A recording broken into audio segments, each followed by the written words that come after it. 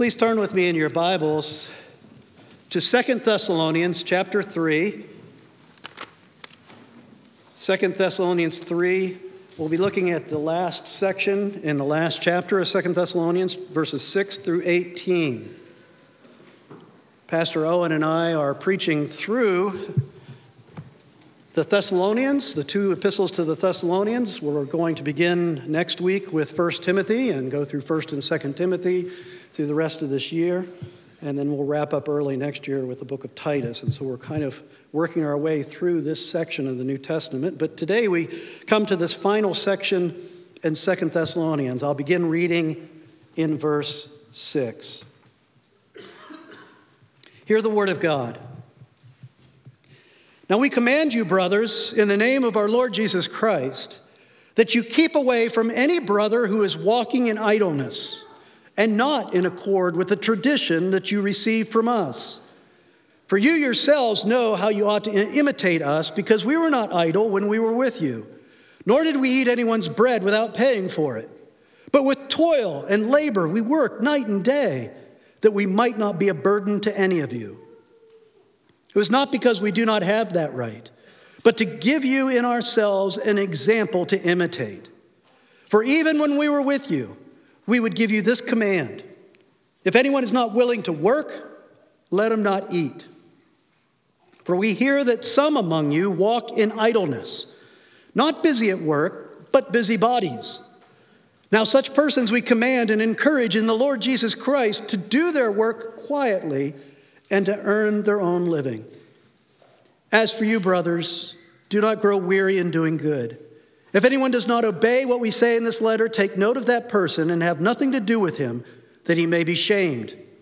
Do not regard him as an enemy, but warn him as a brother. Now may the Lord of peace himself give you peace at all times in every way. The Lord be with you all. I, Paul, write this greeting with my own hand. This is a sign of genuineness in every letter of mine. It is the way I write.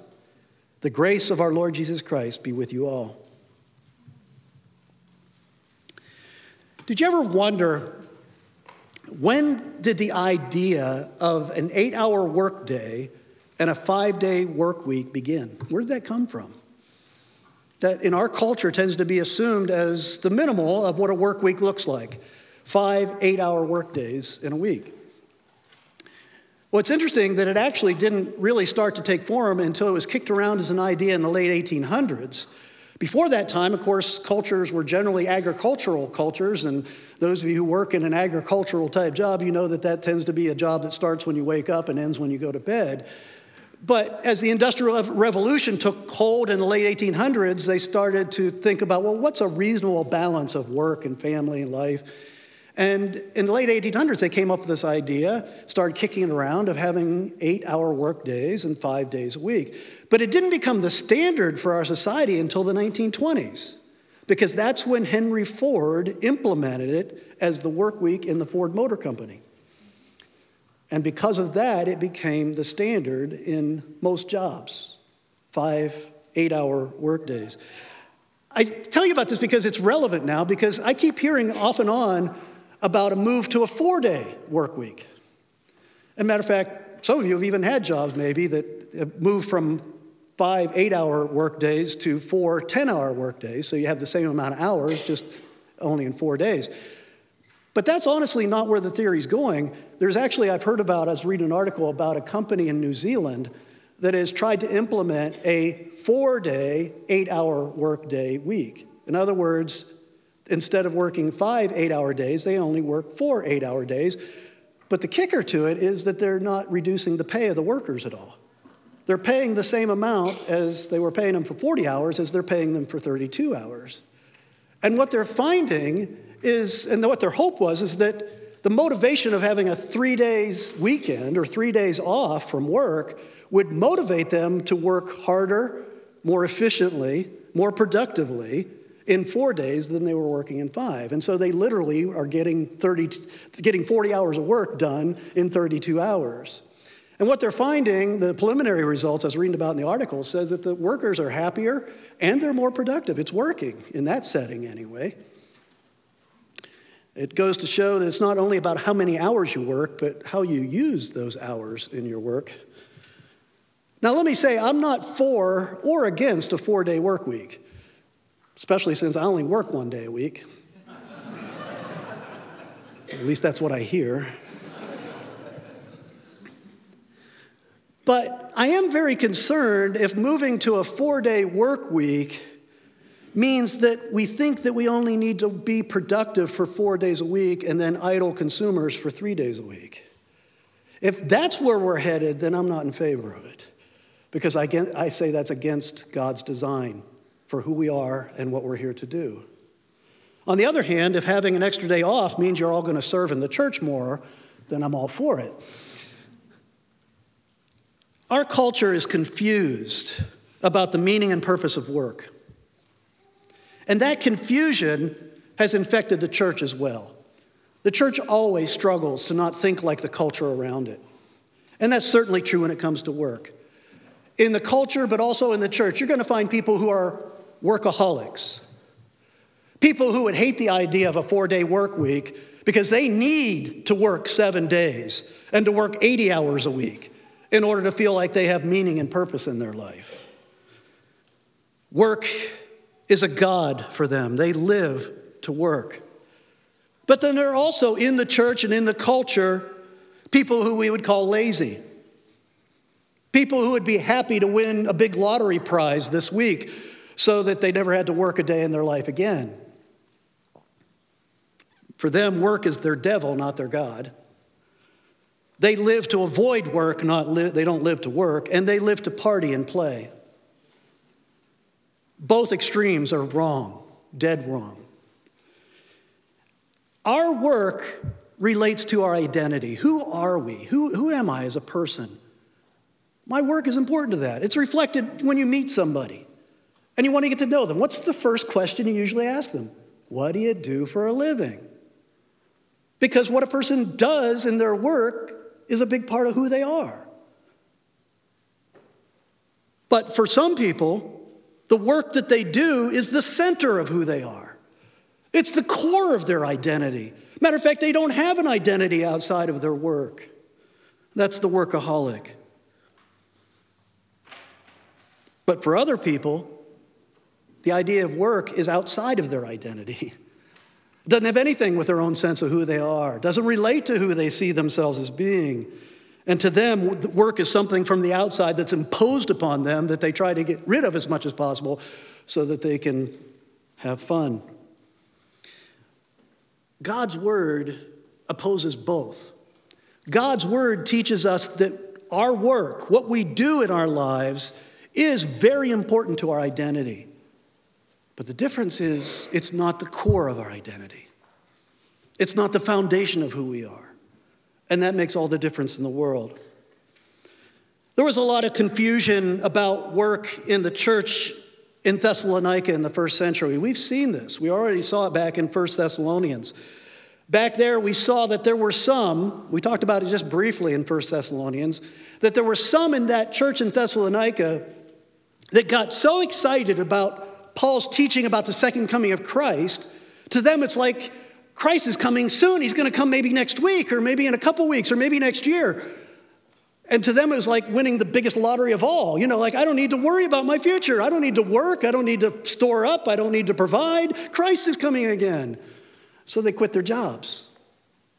And then as Christ didn't return in the next day or week or months or years, they started living off of other believers. They became a charity case. But they were okay with that because they were so spiritual, looking for the coming of Christ. They were, as we see here in chapter 3 of 2 Thessalonians, they were beginning to depend upon the other believers for their living.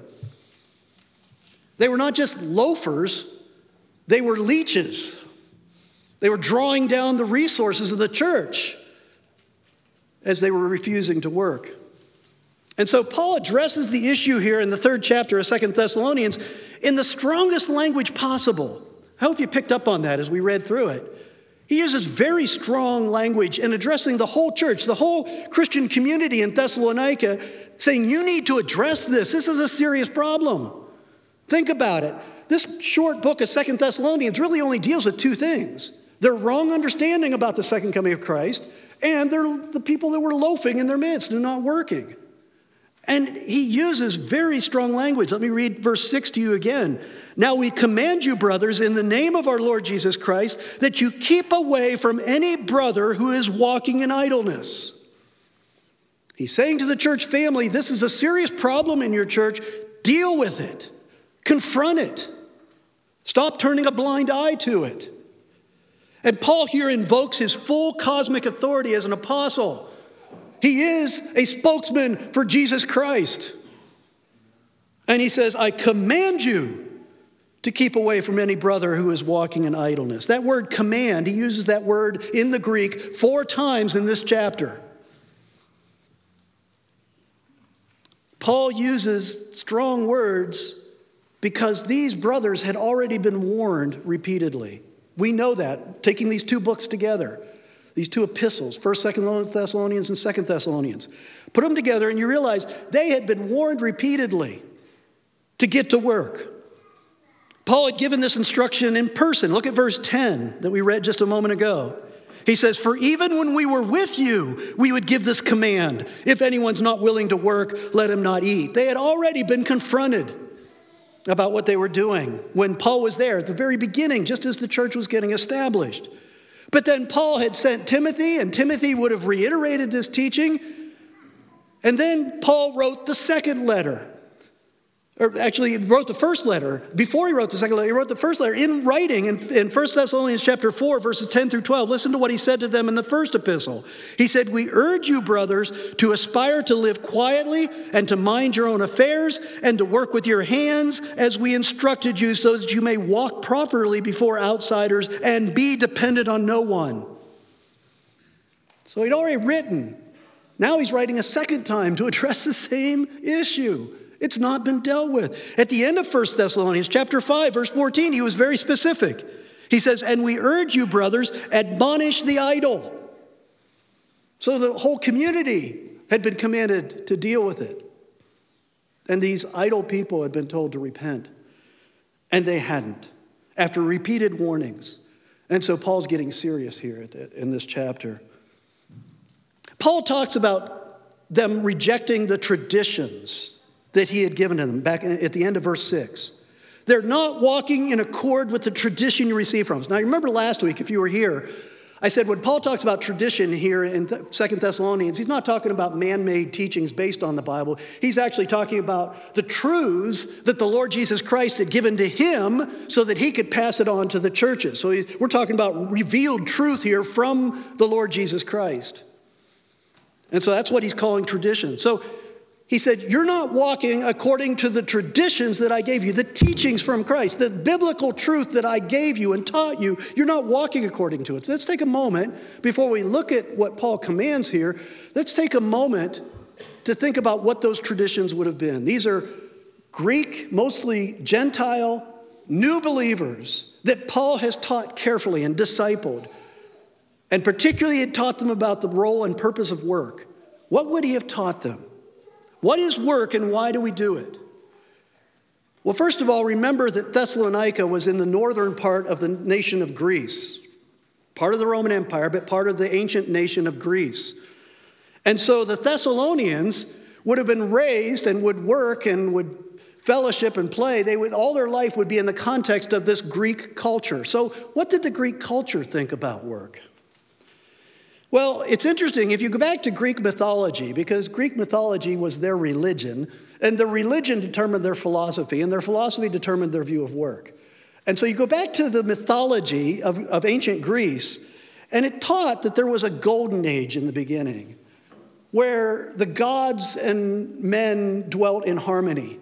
And in that golden age, these Greek gods and men and what they taught was that they didn't need to work.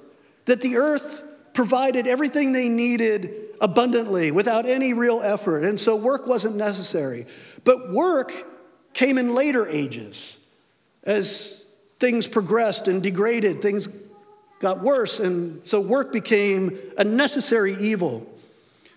And it's interesting, Plato and Aristotle the great philosophers of ancient Greek culture, they taught that the lower masses of people, the majority of people, had to do the dirty work, kind of like the drones of society. They had to do the dirtiness of work so that the elite could pursue the pure exercises of the mind, so that they could sit around and have grapes fed to them, and they could talk about philosophy and art and politics. That's what the elite in the society were supposed to do. Aristotle, to give you a quote from the philosopher Aristotle himself, he said, "We work," speaking of the mass of Greek culture, "we work in order to have leisure on which happiness depends." Sounds kind of familiar.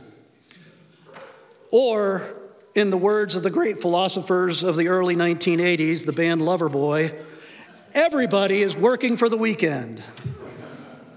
I don't think Aristotle meant the same thing that Loverboy meant, but the idea is similar.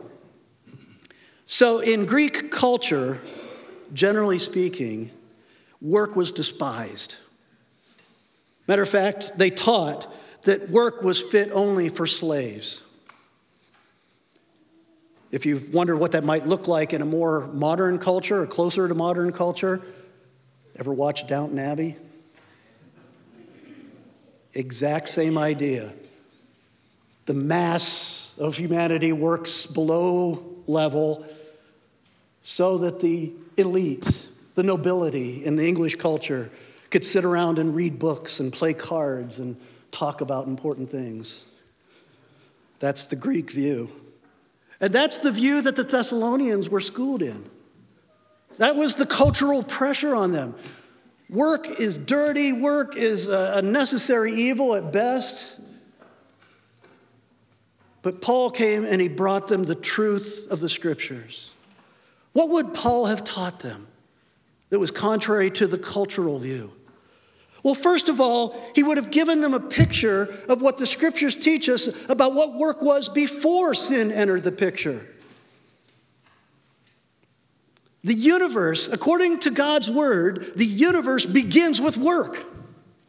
It's the very first thing you encounter in the first chapter of Genesis is that history, the universe, begins with work, the work of God in creation. Contrary to what the pagans believed and taught, the universe isn't the result of conflict among the gods or some cosmic accident. It is the majestic work of a master artist and architect. And God intentionally did his work in 6 days and then rested on the seventh day so that his work would be a pattern for our lives. That we would work 6 days and then set aside 1 day to rest and worship him. God created man in his image, which means that God created man to be a worker. God created man to be a creator with the gifts and abilities and dreams and resources that he provides. God created man to be a provider for other human beings and for the creation. God created man to be a scientist and a manager of his creation. In Genesis 1, it tells us that God created man in his image to take dominion over the earth and its creatures, to rule, to manage. And then in Genesis 2, he says that man is placed in the Garden of Eden to work it and to keep it. It is important to our identity that this was the original intent for us before sin ever entered the picture. We were created to be godly, and to be godly is to be a worker. To be godly is to be a creative worker and a wise manager and a steward of God's creation. And according to Scripture, work is a calling. We talk about our vocation. The word vocation, we just think of it as a synonym for job. The word vocation comes from the Latin word to call. That's a strong philosophical statement when you call your job your vocation. You're saying, I am called to do this. God has spoken and called me to do what he has uniquely prepared me, equipped me, trained me, and given me a passion to do. I am called to this. This is my vocation. And I want to say that as just a side word to those of you I know in this university community where many of us are thinking about our calling in life, our job, our career, our education as it leads to that calling.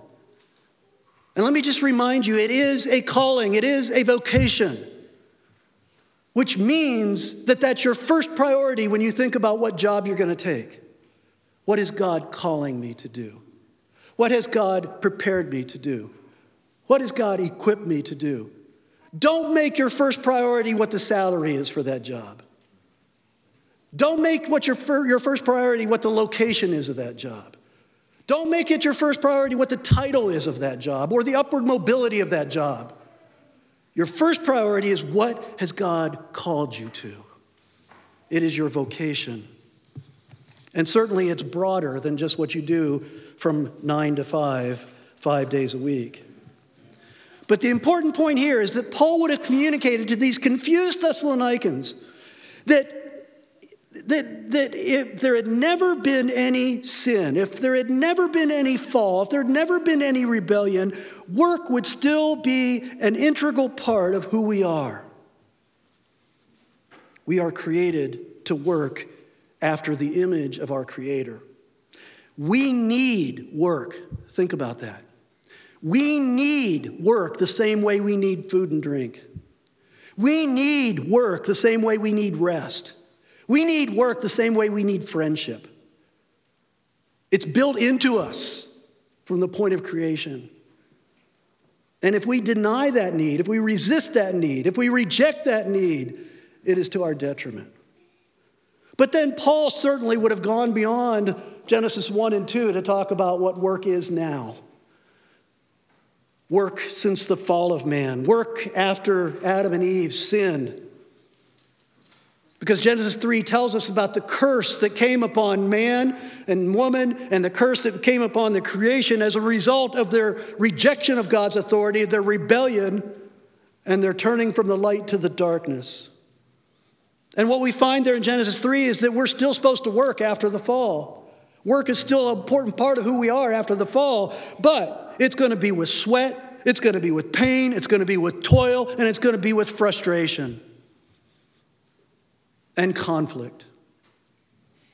The earth will still produce food, but it's also going to produce massive thorns and thistles along with it. Work is going to be hard. Work is going to be suffering. Matter of fact, if you go to the book of Ecclesiastes, it gives a picture of what work is like after the fall, work under the curse, if there's no grace of God. Remember, the writer of Ecclesiastes takes a look at all the important aspects of life under the sun. He just hypothetically assumes what would life be like under the sun if there is no God over the sun, if God did not exist, if there was no grace, if this fallen world is all we have to live with. That's how he looks at life, and he looks at work. And when he looks at work, he comes to 3 conclusions, basically, as you look at what he says in those chapters that deal with work. He says, first of all, work under the sun, work under the curse, is making us miserable because of the stress and responsibility of it. We cannot succeed. We are always frustrated. Secondly, he says that death, the ultimate curse, will come to all of us, and therefore what we produce will be lost in the end. No matter how productive we are before death, when death comes, we lose it all. And then thirdly, the writer of Ecclesiastes says, unworthy people are going to come after us. And they're going to inherit whatever we have produced, and they're going to squander it all. That's a very dark picture of work under the curse and the wrath of God. Work under the sun, work under the curse of God is a lot like going back to Greek mythology, go back to the god Sisyphus. You remember what he was condemned to do? The Greek god Sisyphus was condemned to roll a huge stone up the side of the hill, and as soon as you get to the top, it would roll back to the bottom. Sounds like your job on a bad day, doesn't it? But Paul wouldn't have stopped there. Paul came preaching the gospel. The gospel tells us that God, the Son, the eternal Son of God, came and added to his divine nature a human nature and became the perfect worker. Even though he worked in this fallen world under the curse among sinners like we do, he worked perfectly. And he went to the cross, and there did his greatest work. There's where he did the work of redemption, where he hung on the cross and took the penalty, took the wrath, took the curse of God that our sins deserve, our rebellion, our laziness, our workaholism. He took all that upon himself, and he died in our place so that we wouldn't need to be punished by God. He took the punishment on himself. And those who believe that he died for their sins and that he was raised from the dead, victorious over sin and death, are cleansed, made new, washed clean. No more shame, no more guilt over the ways in which we failed in our work, as well as the ways in which we failed in every other area of life. We are made new creatures. We are being transformed back into the image of God at this point. That's what sanctification is. That's the work of redemption. Christ has gone to the right hand of God in heaven. He has sent his Holy Spirit, and he is working to transform us into what we were originally intended to be in the Garden of Eden. And part of that, a very important part of that, is being a Christ-like worker. To once again create in the image of God to his glory. To once again provide and manage and steward and study in the name of God and for the glory of Jesus Christ.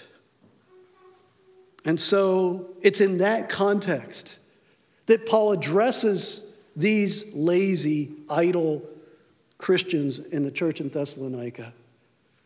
And he addresses them in light of the traditions that he had handed down about what work was intended to be and what sin has done to it and what Christ is undoing through his work of redemption. And so it's in that context that he addresses what we all must do, which is to confront the sin of idleness. We talk about the fourth commandment. Fourth commandment is about what? About the Lord's Day. About a day of rest. 1 day out of 7, we should rest. But did you ever notice that that's only half of the command of the fourth commandment? What's the other half? Work 6 days. We're commanded to work 6 days, to be productive for 6 days. And that doesn't mean necessarily in your primary vocation. We have a lot of secondary vocations. But to be productive for 6 days and then to rest 1 day. We are commanded to work. And it's in that context that Paul addresses those who are being idle. And it's interesting in verse 6, the word he uses there for idle, it's actually, that's a bit of an interpretation. A direct translation, a more literal translation would be disorderly. They're being disorderly. Now, the reason they put idleness there is because from context, we know that that was the particular sin that was causing all the disorder that they were causing in the church.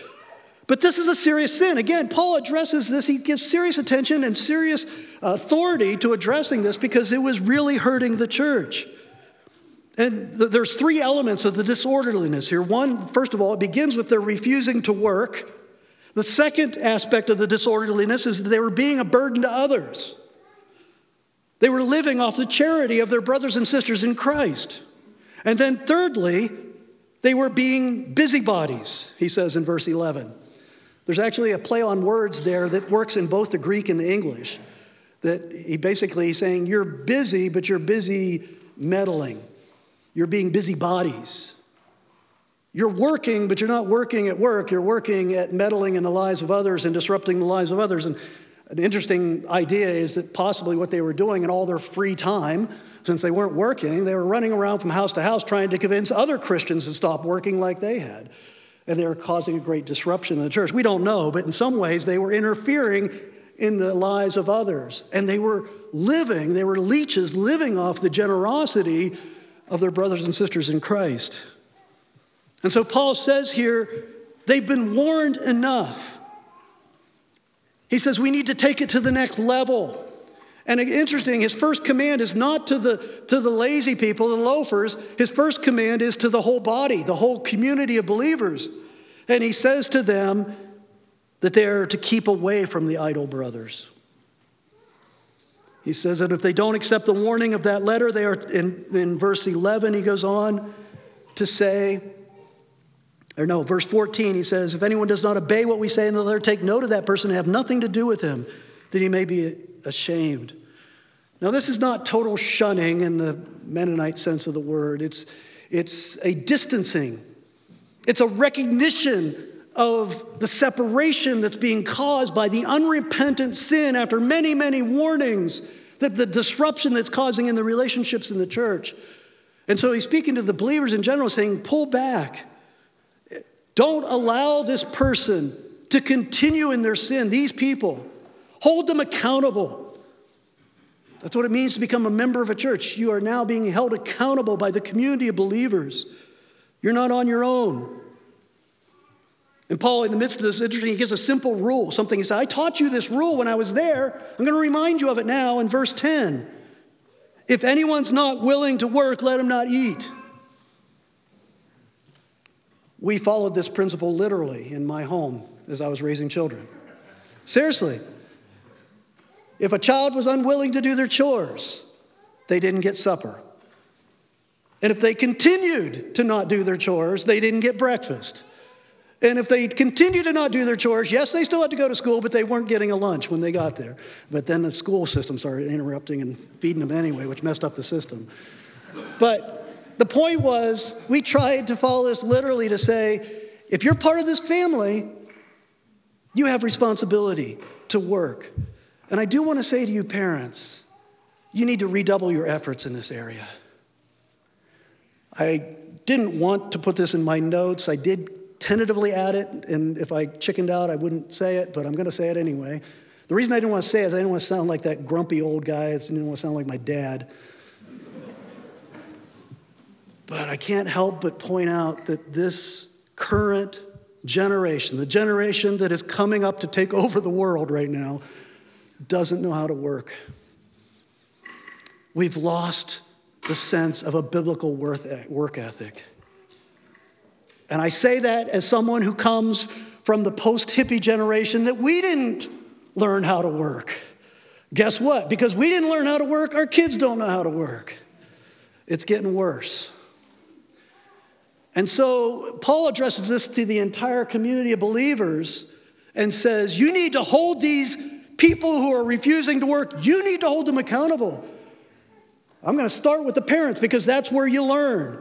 If you don't learn to work by the time you're 8 or 10, you're never going to be able to learn how to work when you're 18 or 20. You need to learn to work to become what God created you to be. Most commentators say that the language here isn't formal discipline. Our mind goes to like excommunication. Is that what Paul's talking about here? Most commentators think he's not talking about formal church discipline done by the elders of the church. They think that he's talking about more of an informal discipline done by the members of the church. Okay, they've been warned by the teachers, they've been warned by the leaders, they've been warned twice by Paul now in writing. If they're not going to listen, then this community of believers needs to hold them accountable. You need to stop treating them like nothing's wrong, like their sin doesn't matter. In formal discipline, Jesus said that when a person is put away from the church, put out of the church, or excommunicated, you're to treat them as a tax collector and sinner. You're to treat them as an outsider. But interestingly, Paul says here in verse 15, do not regard him as an enemy, but warn him as a brother. You're still to regard him as a brother, but this is a brother who's in great danger. This is a brother who needs to be held accountable. And better you as people in the church, as his friends, his co-laborers, that you address it and call them to repentance before the elders have to come and do it. Because the stakes get much higher then. Unrepentant refusal to work is worthy of both informal and ultimately formal church discipline. The goals of church discipline are 3. To vindicate the glory of God, that the church is not to be made up of a bunch of lazy, non-working people.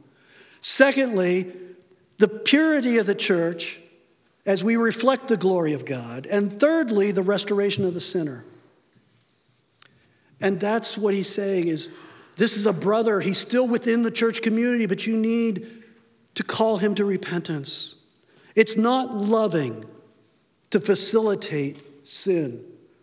And it is true that sometimes in the church we facilitate the sin of laziness or of a refusal to work. But then interestingly, in Paul's confrontation of the church in not holding these people accountable, he also indirectly points to the purpose and goals of our work. And the most important one that really jumps out at me here is that the purpose and goal of our work is to bless others. The reason you get up and go to work in the morning in God's kingdom is so that you can be in a place where you can give to and bless others. I see this in what Paul talks about in his own example. That's why he's not boasting here, but he brings up his own example to talk about what the purpose of his work was. His work was, his primary vocation was to preach the gospel and to teach and disciple and shepherd. But his secondary vocation, his tent-making vocation, was to make tents.